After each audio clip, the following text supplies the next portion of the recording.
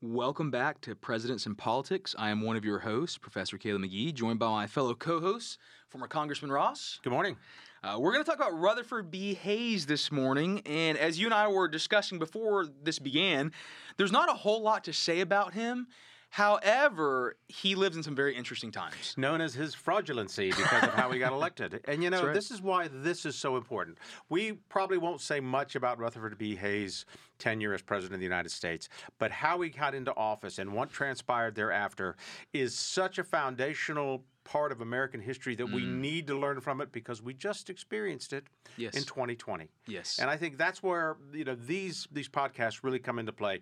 Yes, Rutherford B Hayes was a good man. He was. He was a good man. He was a solid dude. He wasn't a great man as your definition would allow. No. But he also, he kind of backdoored himself into becoming the nominee for president. Mm-hmm. And, well, we'll get into the election, but a good man.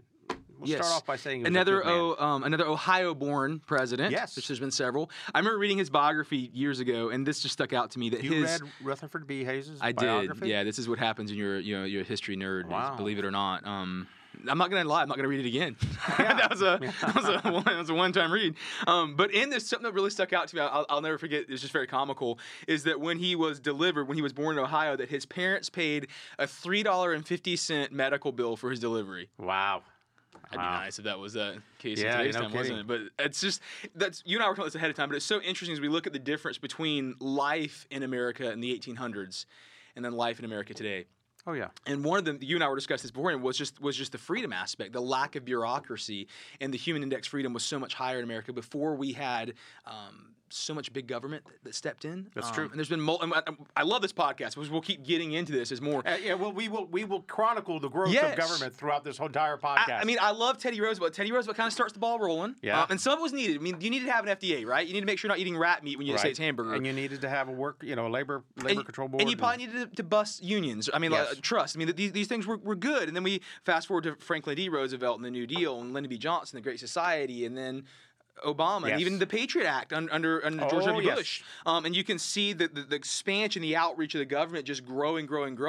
And I guess we're kind of going to hit the snowball effect getting pretty soon here. We've been through a lot of the freedom of America, and we're about to start hitting those major wars, starting with World War I, World War II, Vietnam, Korea, where Vietnam, government becomes the solution. Where government becomes the solution. Of course, the Great Depression, all these different aspects, and you're going to begin to see this thing start rolling, and it's rolling so fast now you have to ask yourself, can we catch it before it gets that's a too good much question. bigger? Reagan tried to unwind it. But that's why we need to learn from our history, especially Rutherford B. Hayes, Absolutely. a guy who was a great lawyer.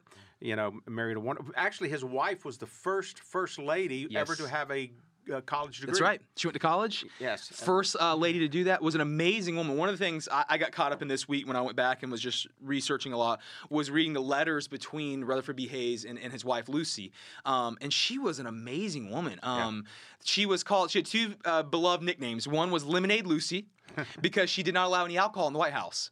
She worked for the Temperance Union, did not want alcohol in the White House at all. So her detractors, in kind of a mocking way, called her Lemonade Lucy because they were so mad that she would not allow booze in the White House. And then her other nickname was they would call her Mother Lucy because she was saintly in her work with veterans. Yes. She loved working with Civil War veterans. She would often actually go and accompany Rutherford B. Hayes in the Civil War on the outskirts of the camps, which was not uncommon in the Revolutionary War and in the Civil War. The Civil War is the last time you really see this.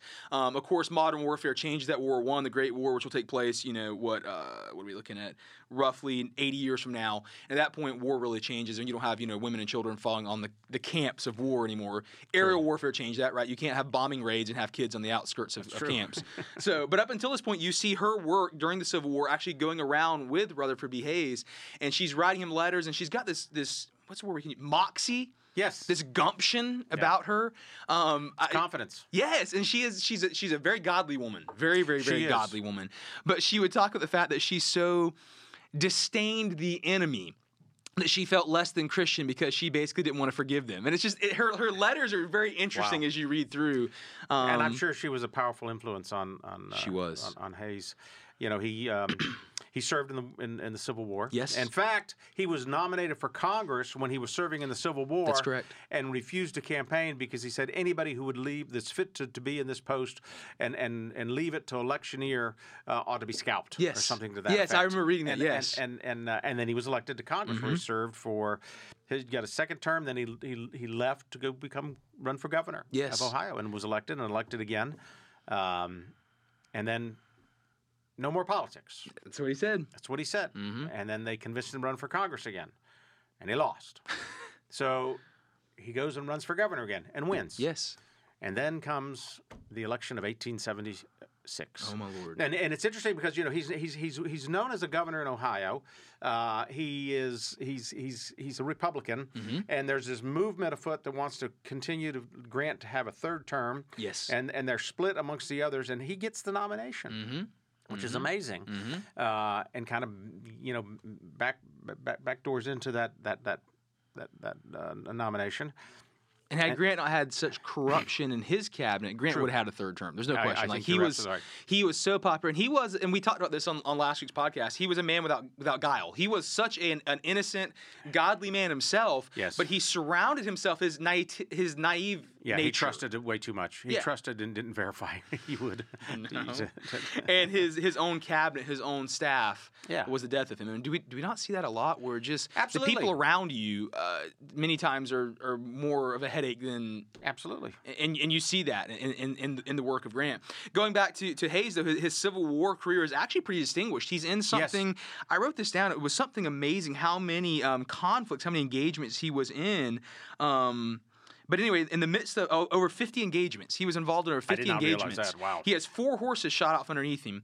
One of the stories I'm reading his biography is that at one point he's commanding, I think he's next to Vicksburg, I want to say. I don't remember what exact battle this was. He gets shot in the left arm, and he's bleeding from his left arm. He's actually feeling faint and woozy from how much blood he's lost, but he still will not refuse to give up command. He still stays in command, and he still is ordering troops very clear-headed and ends up winning the battle, actually. And the whole time he's basically bleeding out in his left arm. So amazing. He was very calm and quiet, almost unassuming. Yes. He's not a Jackson. No, he's not a Jackson. He's not that bold, brash. Yeah. He's just this unassuming kind of chill dude. Yes. And I think that's what got him into the presidency. Well, no. What got him into the presidency was the backroom politics. Was the backroom politics. And we need to talk about that. Because the election of 1876 really is the first time we test the Constitution in the Electoral College. And it's to set the backdrop for you. 1876, the election, it's between Hayes and Tilden from New York.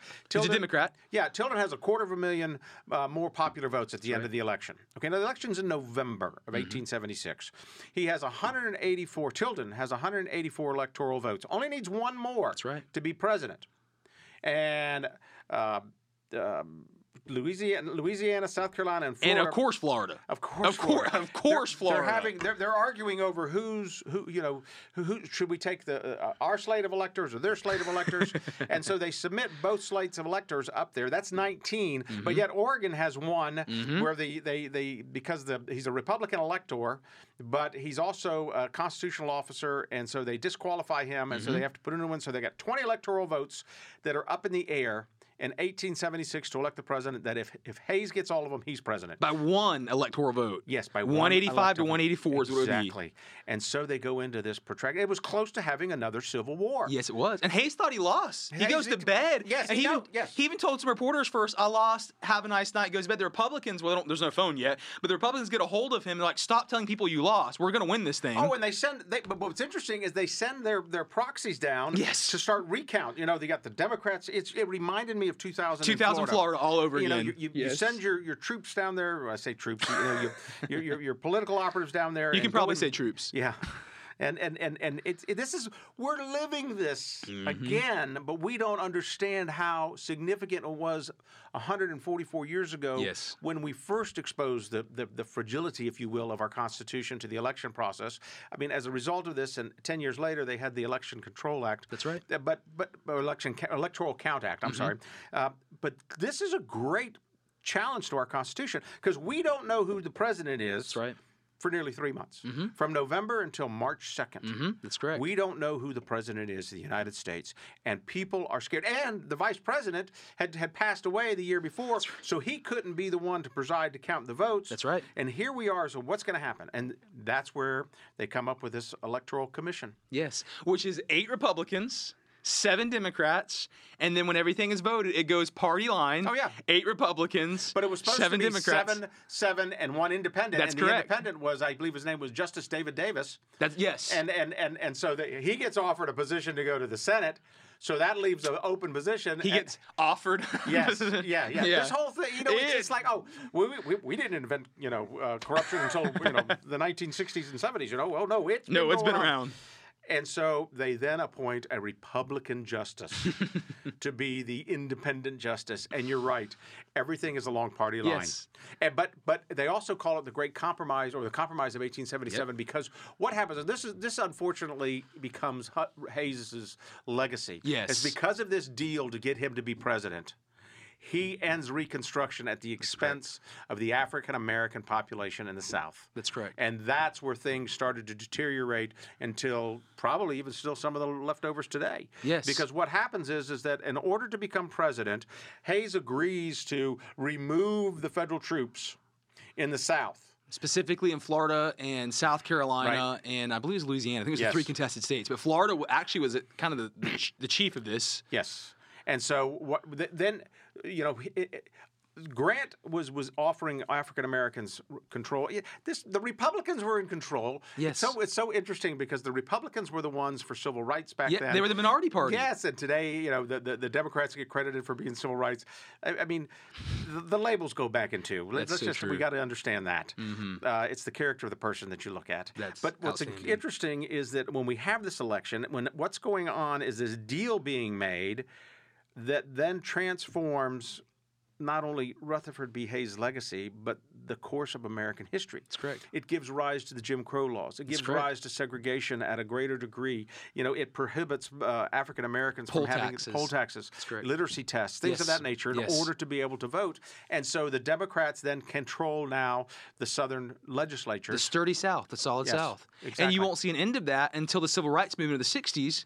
Martin Luther King Jr., Rosa Parks, all these great American heroes will really cause it into that. And I always tell my students in class, a lot of that was birthed out of the American military in World War II, specifically groups like the Tuskegee Airmen and others who came in as African Americans and said, we can actually do this job as well, and in many ways actually did it better if you look at the track record of the Tuskegee Airmen. And they actually were able to prove that. And when they come out of the military, then you have this great civil rights movement of the 60s. But like you said, these implications will last for almost 100 years. Yes, and that's why I think that we have to understand history. Yes, what happened in 2020 was not an anomaly. It has happened in American history before. And what happened on January 6th was a devastating, terrible black eye. It was awful on the United States.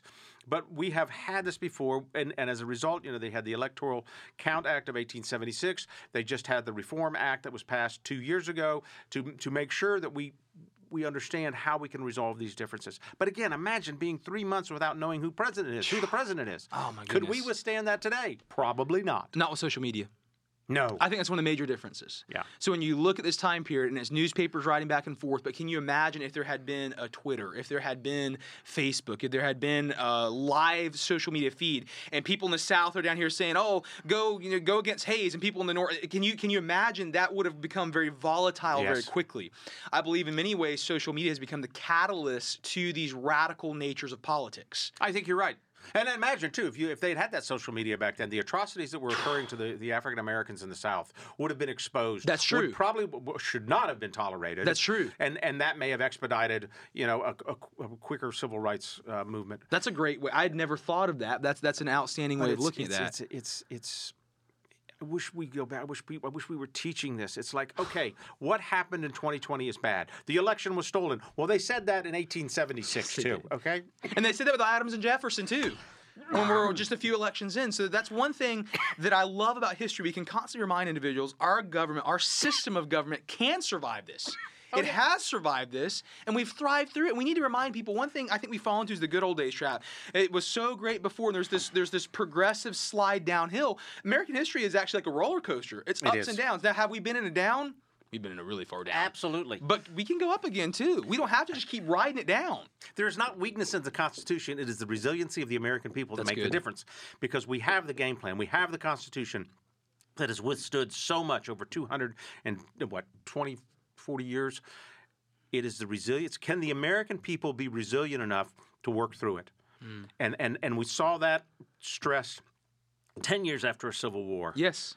And we saw it again, right after that when we had the presidential elections that succeeded Hayes, and we had it challenged again. That's why they did the Electoral Count Act. They knew they had to address it, and they did because they had the framework to do that. They had the Constitution. That's right. And we went through it again in 2020. We will get through it again in 2024.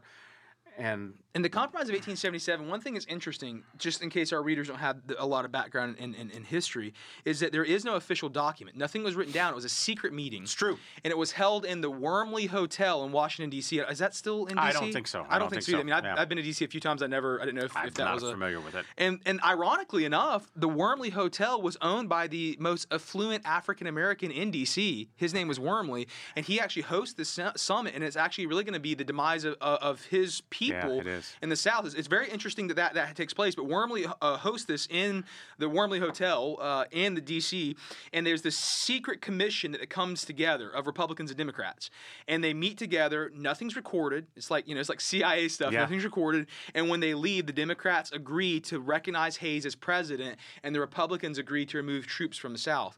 So one thing I always wonder as a historian is how much of this compromise was Hayes actually aware of? Because Hayes isn't president yet. That's true. He does a letter, I think his acceptance letter, where he outlines what he would do if he were president, and he sticks to that. But understand also that the Congress is controlled by the Democrats. That's correct. So here they are. The Congress is essentially, as Democrats, agreeing to allow for a Republican president. That's correct. I mean, I wonder if that would happen today. I wonder if our extremes would allow that to happen today. I don't know. You know? And ironically enough, like you said, we're 10 years post-Civil War. Yes. The Democrat Party was the rebelling party. A lot of America is terrified to have a Democrat president sit in the House when he was literally a part of the party that was the guerrilla warfare party. This is one reason I don't want him in office. Right. And it's ironic that already the Democrats have control of Congress again, and they're less than a decade out from causing the Civil War in the first place. So politics are weird. Well, yeah, and if Grant hadn't had his problems with corruption, a lot of that is reactionary, right? It's the very pendulum reactionary. swing. Yes, we saw that. We see that happen. Probably every 10 years, at least today. I mean, But Rutherford B Hayes, he was very good about women's rights. Yes, he was. I think he took away the prohibitions for women to argue cases in federal courts. That's correct. And including the Supreme Court. That probably was an influence by his wife. He meant well. I think he honestly did. I do too.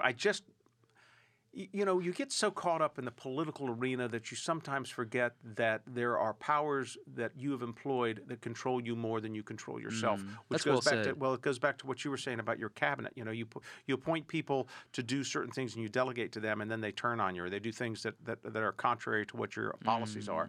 And how do you control that? It's a very difficult thing in the political arena. I remember a mentor one time told me, he said, look at your 3 closest best friends and how you view them, and that's how people view you. Wow. And that's an interesting thought, and maybe you could take that over to the political side. Look at those who are closest to you in advising roles, and that's probably how the outside world views you politically. That's true. That's true. I would say the only anomaly of that is Lincoln. Lincoln had this unique ability. He could work with everyone across every aisle and still just I think it was his humor that allowed him I to think do so that. too. I really do. I mean, I'm from an Irish family, and we use humor for everything. Good. And there is power in humor. There really is. To be able to overcome adversity, there is real power in humor, and to be able to turn a situation. Reagan was a master of that. Brilliant. Reagan was his really famous, and I'm getting ahead of myself by several presidents, but it's his really famous. Is it Mondale? He's running against. Oh yeah. When they begin to bring the age question up, and you're so much older, and are you going to make an age part of this campaign? And he just completely diffuses it when he says, "I will not bring up the inexperience and youth of my competitor, my opponent, into this race." And you can just see that humor. humor is just very, very powerful. And that turned it for him, even though he was doing very well at the time. And you have to ask yourself, when was the last president we had that could actually use humor appropriately? I agree. It's been a long time. Now, one of the things, another black eye that he has, I'm not sure how familiar you are with this or not, is the Great Railroad Strike in 1877. Okay, you are familiar with this. So the Great Railroad Strike, I always spend a lot of time in my history classes because this is during the Gilded Age, right, when we see wealth. Yep. So we talk a lot about wealth distribution in today's time. You need our listeners to understand how bad wealth distribution was during the Gilded Age. 90% of the wealth was owned by 10% of the population. So I mean, it was very bad. And one thing I find interesting with this, because I'm an Adam Smith guy, I'm a free market guy, very big free market guy, is that the more we see the government get control of the economy, I believe the greater you see the inequity of wealth. Right. So this is post-Civil War. Absolutely. This is a time when the federal government has grown more than it ever has grown before. The federal government takes control of more industries than it's ever taken, and the wealth gap flourishes. And what's interesting, if you just, and I'm not a professionally trained economic teacher. I have taught political economics, but that's as far as I go. It was an Adam Smith class. You know, I don't spend a lot of time. I'm not professionally trained as macro by any means. But one thing that I find interesting is that if you look at the trend of economics, as America became freer again during the conservative rise, you saw that economic wealth gap begin to actually lessen. Right. And then actually we have seen it widen more than we ever have since the government rise during the pandemic, during all these issues that we've had post 2020. We're actually back now. We're 69% of the wealth is owned by 10% of the population. So we're actually getting closer back to the Gilded Age. And I would say, and I think everyone with any common sense would agree, we have more government regulation on wealth than we've ever had before. And what you see is this inverse reaction in American politics, that the more the government takes control of regulating wealth, the further apart that pay disparity becomes. Oh, yeah. And they'd pick winners and losers. I remember when I was in Congress and I was on the Financial Services Committee, and you've got the too big to fail. You know, and so I look at I remember having discussions with people from the FDIC and the Fed testifying before us, and I said, so Bank of America is too big to fail, so we're gonna make sure they do not go under. But yet this regional bank over here, what is their business plan? Their business plan is to grow, knowing that they could fail, but their hope is then that Bank of America acquires them, so that then they don't get lost, and you create a conglomerate banking. You have monopolies all over again. Yes, and it's right. That's because of government's involvement. Yes, and it's. We see this growing. In fact, in Hayes, he really starts to create, or at least perfect, the civil service. Yes, he does. He goes after patronage. Mm-hmm. In fact, he goes after Chester A. Arthur, who eventually becomes president. That's correct. And has him removed as the collector of the New York port because it was a patronage job, and he didn't go through the civil service. And again, you're creating more government. You're creating a way of getting involved with government. I'm not saying that's bad. I'm just saying that it has to be controlled and moderated. Yes. And where government has grown to this level it has today, I don't know how you keep it under control. I don't know if you can keep it under control. It becomes. The one thing I told my students when I taught political economy, which honestly it's not my area, but when I taught that area, one of my least favorite classes, but there's some really interesting things, is that sometimes a monopoly can get so big that you can't get control of it. And I always tell my students, think about the fact that if one cell phone company owned all of the cell phone towers and all of the satellites and all of the hardware and all of the industry, at what point can a competitor break into the market? Yeah, they can't. You can't. It becomes a point where the monopoly becomes so large it's impossible to break into. And this is one of the things that we saw taking place with the railroad system in the 1800s, is there's this massive monopoly happening. And Hayes, although he tries civil service reform, he really stands on the side of the railroad multiple times. And one of the reasons why, financial backing. Yeah. And don't we say that with politics? Like, the railroad was one of the largest. The railroad had their own private police force, the Pinkertons, basically did whatever they wanted to, but they financed the majority of politicians, so they ran the country in a lot of ways. The railroad was built off the backs of two major minorities that were exploited, the Asian Americans, specifically Chinese, right? Which Hayes did try to do some things to help this, but then he also helped sign in some acts to keep Chinese individuals from coming into America. So he's very off on this. And then the other demographic were Irish. It was ancestors of those of us of Irish descent. Yeah. It was said that under every mile of railroad there was a Mick, which means son of, and Gaelic there was a Mick buried. So the Irish and the Chinese were exploited heavily to build these rail systems, and it led to this great railroad strike of 1877, where the mobs began to grow. And it happens in Baltimore because the B&O Railroad, Baltimore Ohio Railroad, right where he's from, right, Ohio's backyard, and basically Hayes sends out federal troops. And they open fire, and they kill 10 individuals, including a young boy. And you read this, and it was all over the newspapers at the time, but you talk like social media. Can you imagine if social media had been around and people were standing around with their cell phones recording federal troops opening fire? Could have been different. A lot different. The reaction of the American people wouldn't have stood for that, most likely. And Hayes was... he committed to only serving one term. Yes, he did. And then, from what I understand, that the only place he's been revered is in Paraguay, because while he was president, he mediated a land dispute between Paraguay and Argentina in favor of Paraguay, and so they revere him down there in Paraguay for his actions there. Is Rutherford a popular name down there now? I don't know. I'm curious. I don't know. Yeah. But another interesting thing about Hayes is his faith, because it's hard to tell a lot about his faith. It's very checkered. One of the reasons probably is because of his background. So he doesn't have a father growing up. That's true. His father dies before his birth. I think it's like 11 weeks before he was born, something like that. His mom is devout as a follower, but also just has really bad theology. She basically thinks that God's angry with her about everything. That's why tragedy happens. So Rutherford B Hayes has one older brother and one sister. His older brother dies in a tragic ice skating accident when he's young. They both fall in this frozen pond. His brother dies. He lives, but has some affected health, supposedly, from this. His mother basically thinks that God was judging Hayes and herself for the death of her brother. So it really kind of messes with him psychologically. Wow. He loves the Lord. He loves reading the Bible. He opened every cabinet meeting with prayer. He did. That's true. And with scripture reading. Every Sunday night, he would invite members of Congress over to his house, and he and Lucy, his wife, would sing hymns around the piano and pray together.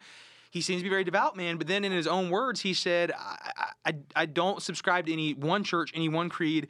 I don't know if I'm a Christian, but I want to be a Christian, basically. Yeah, I read that, yeah. That, I'm reminded of, what was it, the letter of Paul to Sardis in the book, you're lukewarm. Oh, Laodicea, yes. Laodicea. The church of Laodicea. Yeah. And yes. and I think that's what he was. He was lukewarm. He couldn't do one side or the other. Yeah. Even though he would try to go through the motions. Yes. He was, again, he seems so devout at times, but then at the same time, he's just very unsure of himself. I did write this quote down that he said, the religion of the Bible is the best in the world. I see the infinite value of religion. So it's so important to him, it's so real to him, but then it's like this outside kind of religion over here. It's not necessarily a relationship. And right. It's very different. Yeah. He has an amazing relationship with his wife. I wrote this down from his diary. I thought this was really good. This is 2 months after his marriage, almost 2 months married. The great step of life which makes or mars the whole journey. I like that, by the way. Has been happily taken. The dear friend, speaking of his wife, who is to share with me the joys and ills of our earthly being, grows steadily nearer and dearer to me. A better wife I never hope to have. Our little differences in points of taste or preference are readily adjusted, and judging by the past, I do not see how our tender and affectionate relationship can be disturbed by any jar. She bears with my innocent peculiarities, so kindly, so loving, is so studious in providing for my little wants, is short, so true a wife that I cannot think it possible that any shadow of disappointment will ever cloud the prospect, save only such calamities as are the common allotment of providence to all. Let me strive to be as true to her as she is to me. Wow. And they have an amazing marriage. And their letters, it reminds me of Adam's and how Adam's had the letters back and forth. If you ever read through their letters, they're really good back and forth. And you can tell she really heavily influenced him. She's also the first who starts the Easter egg tradition at the White House. I did not know that. Yeah, so it used to be on the Capitol Hill. Yep. And then, of course, leave it to Congress. They don't let kids do that anymore. No, of course not. So Lucy Hayes is basically angry about that, and she opens up the White House lawn for this, and it becomes the tradition then. That's carried out, of course, to this day. Still today, yes. So she becomes kind of the remarkable first lady. There's a few first ladies that redefine the role, like Dolly Madison, Lady Bird Johnson. True. And I think if you think about these different individuals, I would have to definitely say that Mrs. Hayes, that Lucy Hayes would be top in that list. That's good. I'm going to give you one quote. You can give me your thought on this. This is Hayes speaking, Rutherford B. Hayes. Nothing brings out the lowest traits of human nature like office-seeking. Men of good character and impulses are betrayed by it to all sorts of meanness. I think there's a tremendous truth in that. Yeah. You know, I think that you have to, if you're seeking an office, you really have to do some introspective analysis of the purpose of doing it. Is it, you know, is it for you? Is it for the greater good? Is it for the glory of God? Why are you doing this? And you know, with a title comes certain, you know, elements of power, and as we know that, you know, power can be very corrupting. And so it's a difficult thing, but that's the trust that we give. That's right. It's the trust that we have to give if we're going to have a representative form of democracy. That's right. Because we elect these people to represent us, which we demand that they be good stewards. But the accountability of their actions is something that we wrestle with all the time. Yes. And why people run for office is a wide spectrum of reasons.